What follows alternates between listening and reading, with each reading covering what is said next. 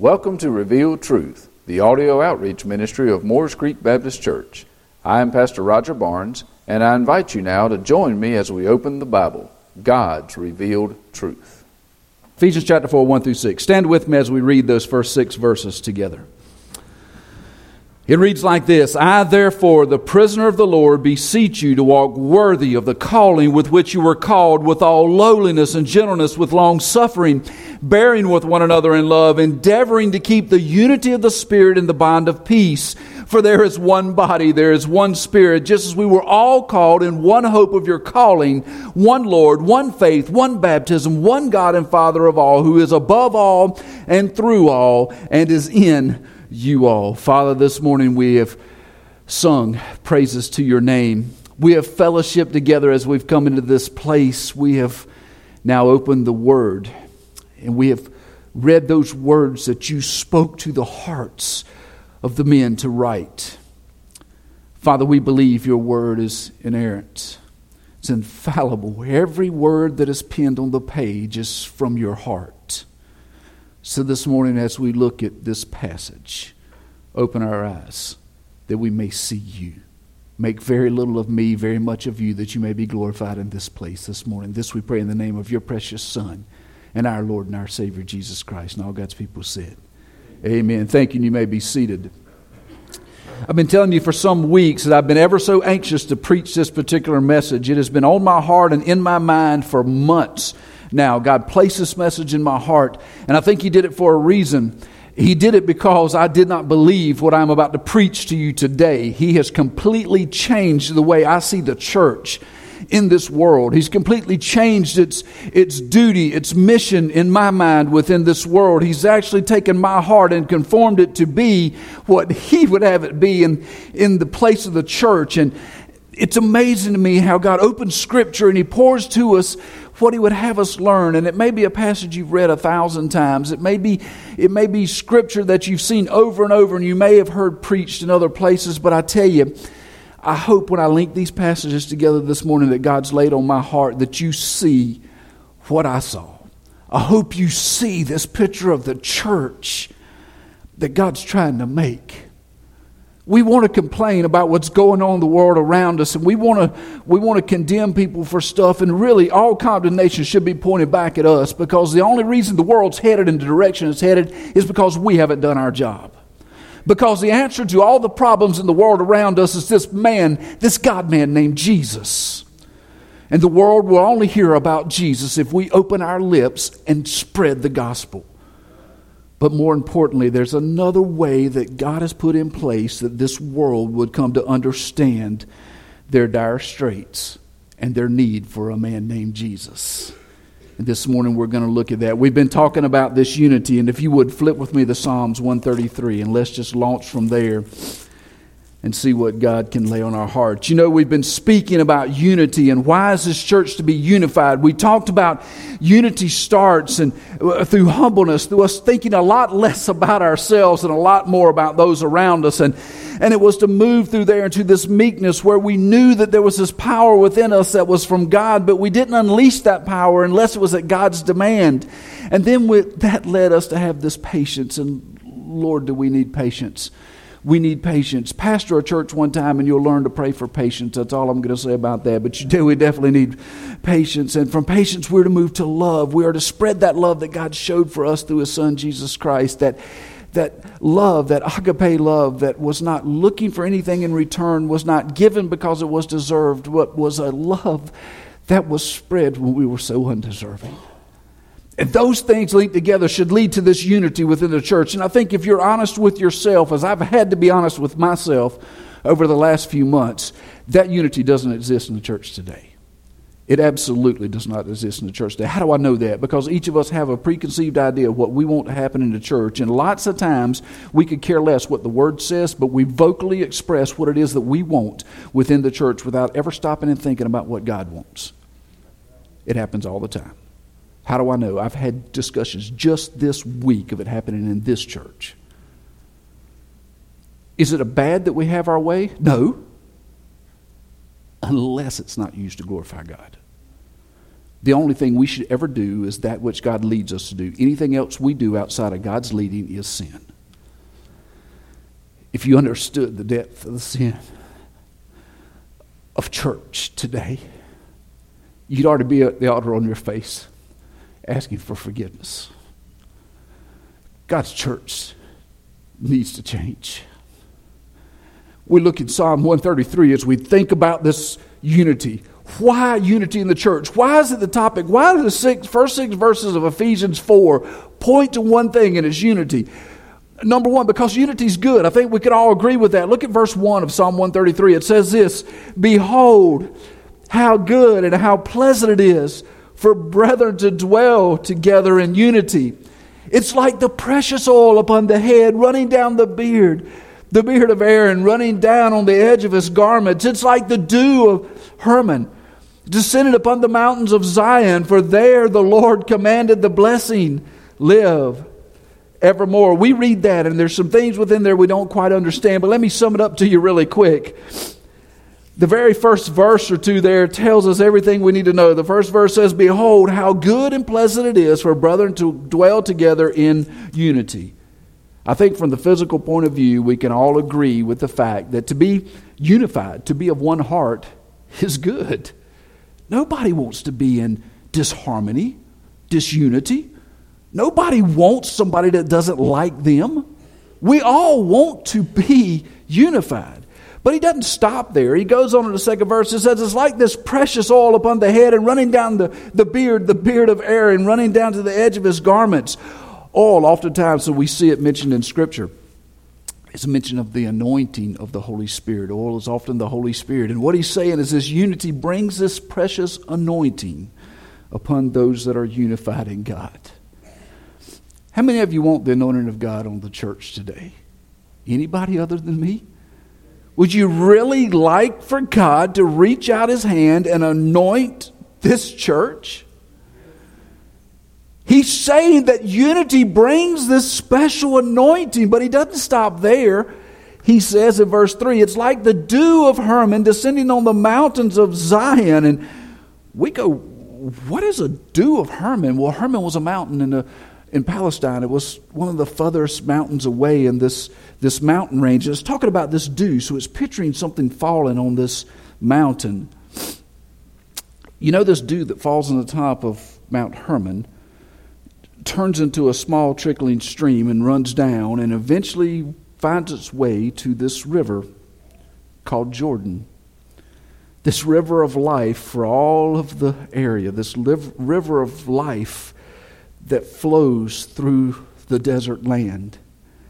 And I think what God is saying is this, that unity brings anointing upon the church. Anointing upon the church brings God's blessing. God's blessing flows, and it blesses both the righteous and the unrighteous. And it's done through this unity in the church. So unity within the body of God is good. It's good for us. It's good for those that live around us. It's good for the community. But you know, there's more than that. That's generally where our thought about unity stops. It's where mine stopped. I was thinking, what could we do? How could we be so unified that we could affect and for positive the community around us? How could we all get along? But you know, that's not God's will ultimately. It's not God's focus ultimately that we just get along. It's not even God's will that we be the life spring, so to speak, of the community. I think there's a bigger picture. Flip with me to John 17.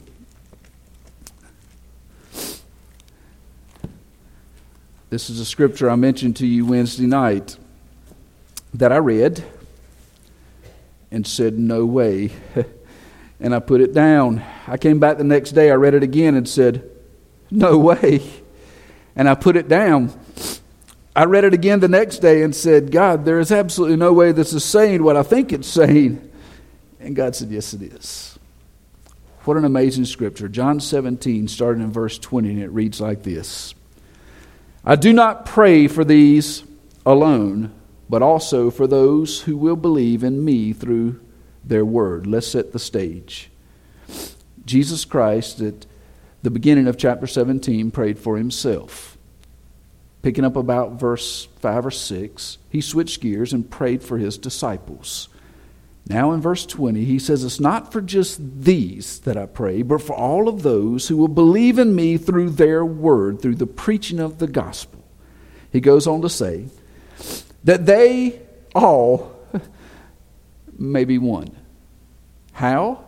As you, Father, are in me and I in you, that they also may be one in us, that the world may believe that you sent me, and the glory which you gave me I have given to them, that they may be one just as we are one. I and them, you and me, that they may be made perfect in one, so that the world may know that you have sent me and have loved them as you have loved me. Did you catch it? Did you hear it? He didn't say, I want them to be one so they all get along and can meet for an hour on Sunday morning and not kill each other. He didn't say, I want them to all be one so we can have a business meeting that goes nice and smooth. I don't want them to all be one so that the church could have a happy gathering twice a week. He said, just as.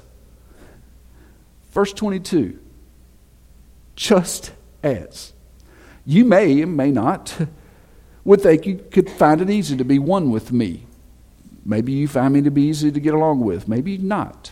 You may look next to you, and hopefully if you're sitting next to your husband or wife, this is the case. You may say, I could be one with them. But that's not what he said. He says, I want them to be one just as we are one. This is Jesus, God, speaking to God the Father and said, I want them to be just like us. How? How could that be true? When I read this scripture, I said, no. That thought has never crossed my mind, that Jesus wanted us to be in the same relationship Him and the Father are. How is it even possible that that could be the case? Because Jesus, if you remember, when He was asked in John 14:8, I believe it is. Yes, John 14:8, Philip said to Him, Lord, show us the Father, and it is sufficient for us. The guys who had been with Him looked at Him and said, show us the Father. And Jesus looked back at them and said, have I been with you so long, and yet you have not known me, Philip? He who has seen me has seen the Father. So how can you say, show us the Father? Do you not believe that I am in the Father and the Father in me? The words that I speak to you, I do not speak on my own authority, but the Father who dwells in me does the work. Believe me that I am in the Father and the Father in me, or else believe me for the sake of the works themselves. He said to Philip, if you've seen me, you've seen God. Jesus said, I want you to be in the same relationship with Him that I am. Lay those next to each other. You know what the world should see when they see you? God. You should be in such a relationship with God that when they look into your eyes, they see the eyes of God. When they hear your heartbeat, they hear the heartbeat of God. When words come out of your mouth, they are words that are spoken through you by God. See, I don't understand how it could be possible that God could make my relationship with Him the same as the relationship He has with Jesus. But I know this. Jesus asked. Everything Jesus asked, He asked in the will of the Father. And everything that's asked in the will of the Father is answered. Regardless of if I know how, I know the request was made by a holy God on our behalf. Therefore, that is what is to happen for us. We're to be just as they are in relationship. God wants us to be so unified that we're a picture of that Trinity that exist in heaven. God the Father, God the Son, and God the Holy Spirit. He wants us to be so unified that everything we do in our lives is a picture of that Trinity. Not just willing to put up with each other because we're Christians that are supposed to. Not just growing close to the ones that we like. Not just putting up with each other. God wants us to mirror the Trinity so that everything that's done is done in one accord by the Holy Spirit through us, because the Father directs Him to do just that.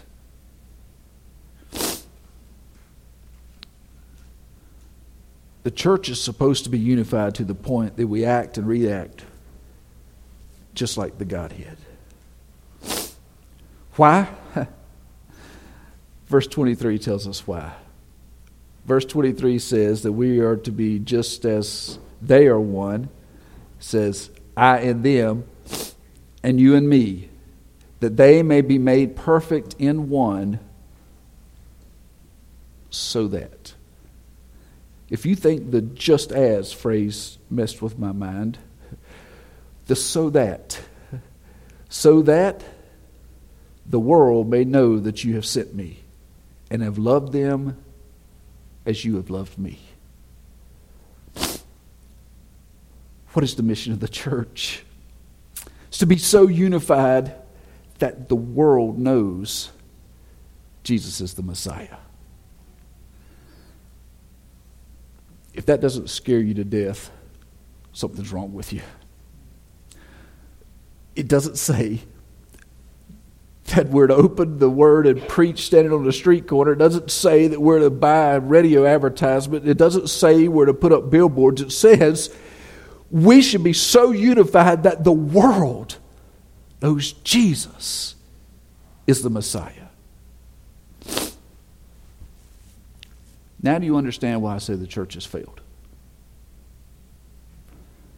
I dare say the average person walking into a church, our facility included, doesn't walk in and go, wow, because of the unity in this body, I now believe Jesus is the Messiah. But that's what Jesus said. See, I wouldn't have done it that way. Logically, that makes absolutely no sense to me. You know what makes sense to me? You know I love the Bible. I believe every word in it's true. Give me 30 minutes with a guy, I can walk him through and show him all the prophecies that have been fulfilled, all those things that have been answered, answer all of his questions about the negativity he has and the things he says are not true about the Bible. And it's doing that. That would make him believe. But that's not what Jesus said. You know, it's not just that, but think about this. Think about, we fill the room full of a bunch of folks who don't know Jesus, and we stop and we pray for every person that's sick, and because their body is healed or they're raised from the dead, then they'll all come to know that He's the Messiah. But that's not what He said. We could feed every hungry person in Pender County in the name of Jesus, and then they'd all come to know that Jesus is the Messiah. But that's not what He said. You know how I know that's not the way He chose to make proof that He's the Messiah? He did all those things when He walked on this earth, and they hung Him on a cross and killed Him. He raised people from the dead that later stood at the cross and spit on Him. He fed their hungry bellies, but when it came to the end, they marched the streets saying, "Crucify Him." He preached the Word of God every time He opened His mouth, and they ran a spear through His side. I could heal every broken body in Pender County, feed every face in Pender County that's hungry. I could explain everything in the Bible, and they still won't believe He's Jesus. You know why? Because God said He was going to prove it through you. Through the unity of the church. Are all those other things important? Absolutely. But think about the miracle of a body of people so loving God that they put each other first. That each person is more important than the next in their own mind. And a person walking in that lives in the world out there where it's all about me. And they walk into this place and they see a love they've never seen before, they'll know who Jesus is then. You see, he said that we are to love, we are to preach, we are to feed, but more importantly, he says we are to be unified so that the world knows he's the Messiah. So our unity is not only good for us, it's not only there to show that Jesus is the Messiah, but it's there to show that there's a need for salvation in this world. Flip with me to the book of Philippians.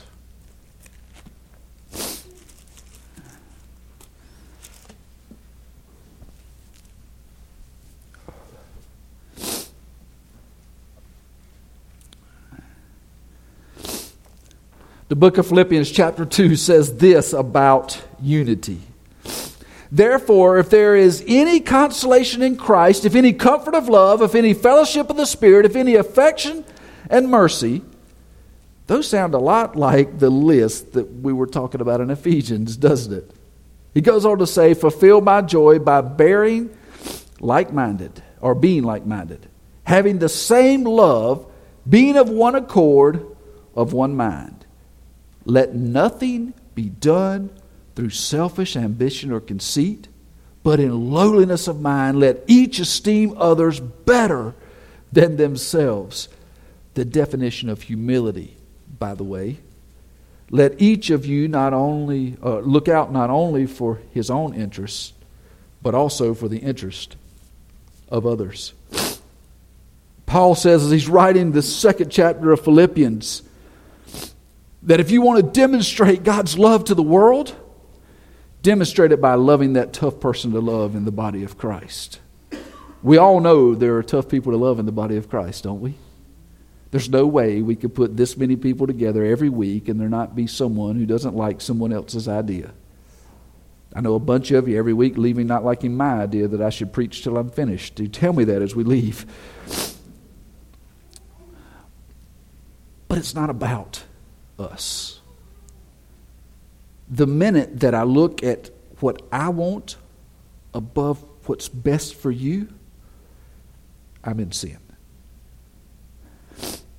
What Paul said is the same thing Jesus said, that the greatest love that can ever be demonstrated is that I lay down my life for you. How much different would our church look? And how much different would our world look if each of us laid down our life for the person sitting in the pew next to us, the person living in the house next door, the person sitting at the desk across from us at work, the person who's marching down the street wanting rights for something we don't agree with? How much different would the world look instead of criticizing them? We laid down our life and prayed that God would save them. How much different would our world look if we did what Paul said? If we did what Jesus said? And see, that's the call to the church. It's not optional. The day you became saved, the day that you were chosen by God to be a part of His family, the day that the Holy Spirit worked in your heart in such a way that Jesus became Lord of your life, it was no longer about you. It was all about the one who hung on the cross and died for your sins. Jesus said you turn the other cheek. Jesus said you had 2 shirts. Your brother needs one. Give him one. What did the church do in Acts when it was first formed? Do you remember?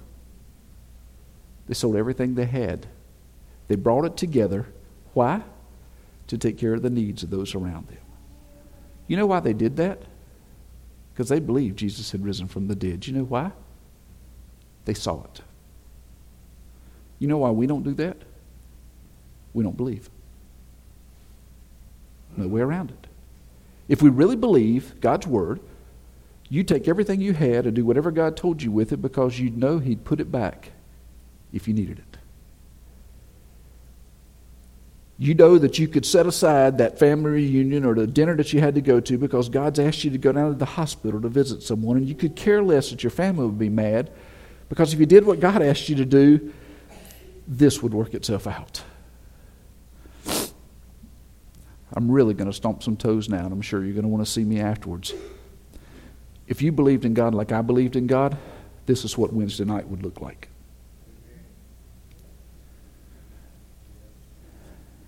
I love you with all of my heart. I will hold you by the knees to keep you from winding up in a place called hell. I will drag you kicking and screaming to the cross if that's what it takes.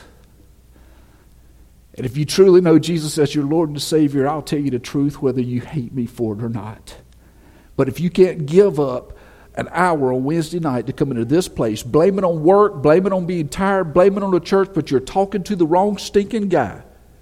Because I work 75 hours a week and I don't miss it.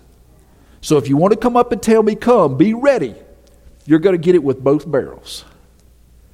If you can't give up an hour on Wednesday night for God, I don't want to be you when you stand at the judgment seat and have to answer for it.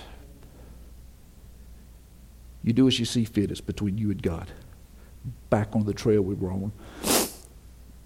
The church is unity. It says put others ahead of yourself. Here's why. Look at Philippians 1:27. We said it's good for us as a body. It's good for the community. It's good for those around us that we're unified. But here's the ultimate goal. Philippians 1:27 says this. Only let your conduct be worthy of the gospel of Christ. It sounds exactly like what he wrote in Ephesians chapter 4 when he talks about the worthy walk. He goes on to say, so that whether I come and see you or am absent, I may hear of your affairs, that you stand fast in one spirit, with one mind, striving together for the faith of the gospel. Look at the unity. The unity is that you have one spirit, one mind, everybody striving for the faith of the gospel. It says, and not in any way terrified by your adversaries. This is a terrifying time in the life of the church. The way the rules and the laws are changing around us, it's going to become more and more difficult to do what we're doing today. I can't remember, I believe it's Iowa. Iowa just put up that they're going to interpret the law about hate speech and the bathroom issue so that the church now has to allow the use of bathrooms by gender identity, not by biological sex. And for a pastor to stand in a pulpit and say anything different is an arrestable offense. Who would have thought? Who would have thought in our world that I could be arrested for telling you the truth? But if that's what it takes, so be it. But he says, don't be terrified by your adversaries. He goes on to say, which is to them a proof of perdition, but to you of salvation, and that from God. For to you it has been granted on behalf of Christ, not only to believe in him, but also to suffer for his sake, having the same conflict which you saw in me and now hear in us. Do you hear what he said was the result of unity? See, Paul points out that this unity doesn't just affect us here. It affects everyone around us. Everyone that sees the church universal. Paul points out that the world is missing that unity. I don't think any of us would argue with that. Because everything that's being interpreted now is based on how a person feels or a group of people feels, not looking out for the whole or even the next door neighbor. Think about how strange it would be to find a group of people that think not about themselves, but about everyone else first. Think about how strange you would look to this world if you didn't really care about all those superficial things. You love them anyway. Think about how different you would look to this world if everybody around you was a greater concern to you than yourself. How different would it be to walk into this place on Sunday morning if everybody here cared more about the person coming in the door than they did about themselves? See, he says in verse 28, let unity be the rule, not the exception. He says in verse 28, and not in any way be terrified by your adversaries, which is to them a proof of their perdition. A proof of their destruction. What did Paul just write? You want to prove to the world that they need Jesus? Be unified. He says unity is the proof to the world that their destiny is a place called hell. Unity likewise is proof to the world that Jesus is the Messiah. Do you see how those things link together? He says that to be unified is to show the world that they're damned for all eternity. Have you ever thought that the unity that we have in Christ would convict the world of their sins? Have you ever thought that just the unity of the church would convict the world? When I read that, it completely changed my thought about the church. See, what a strange way to show Jesus to the world.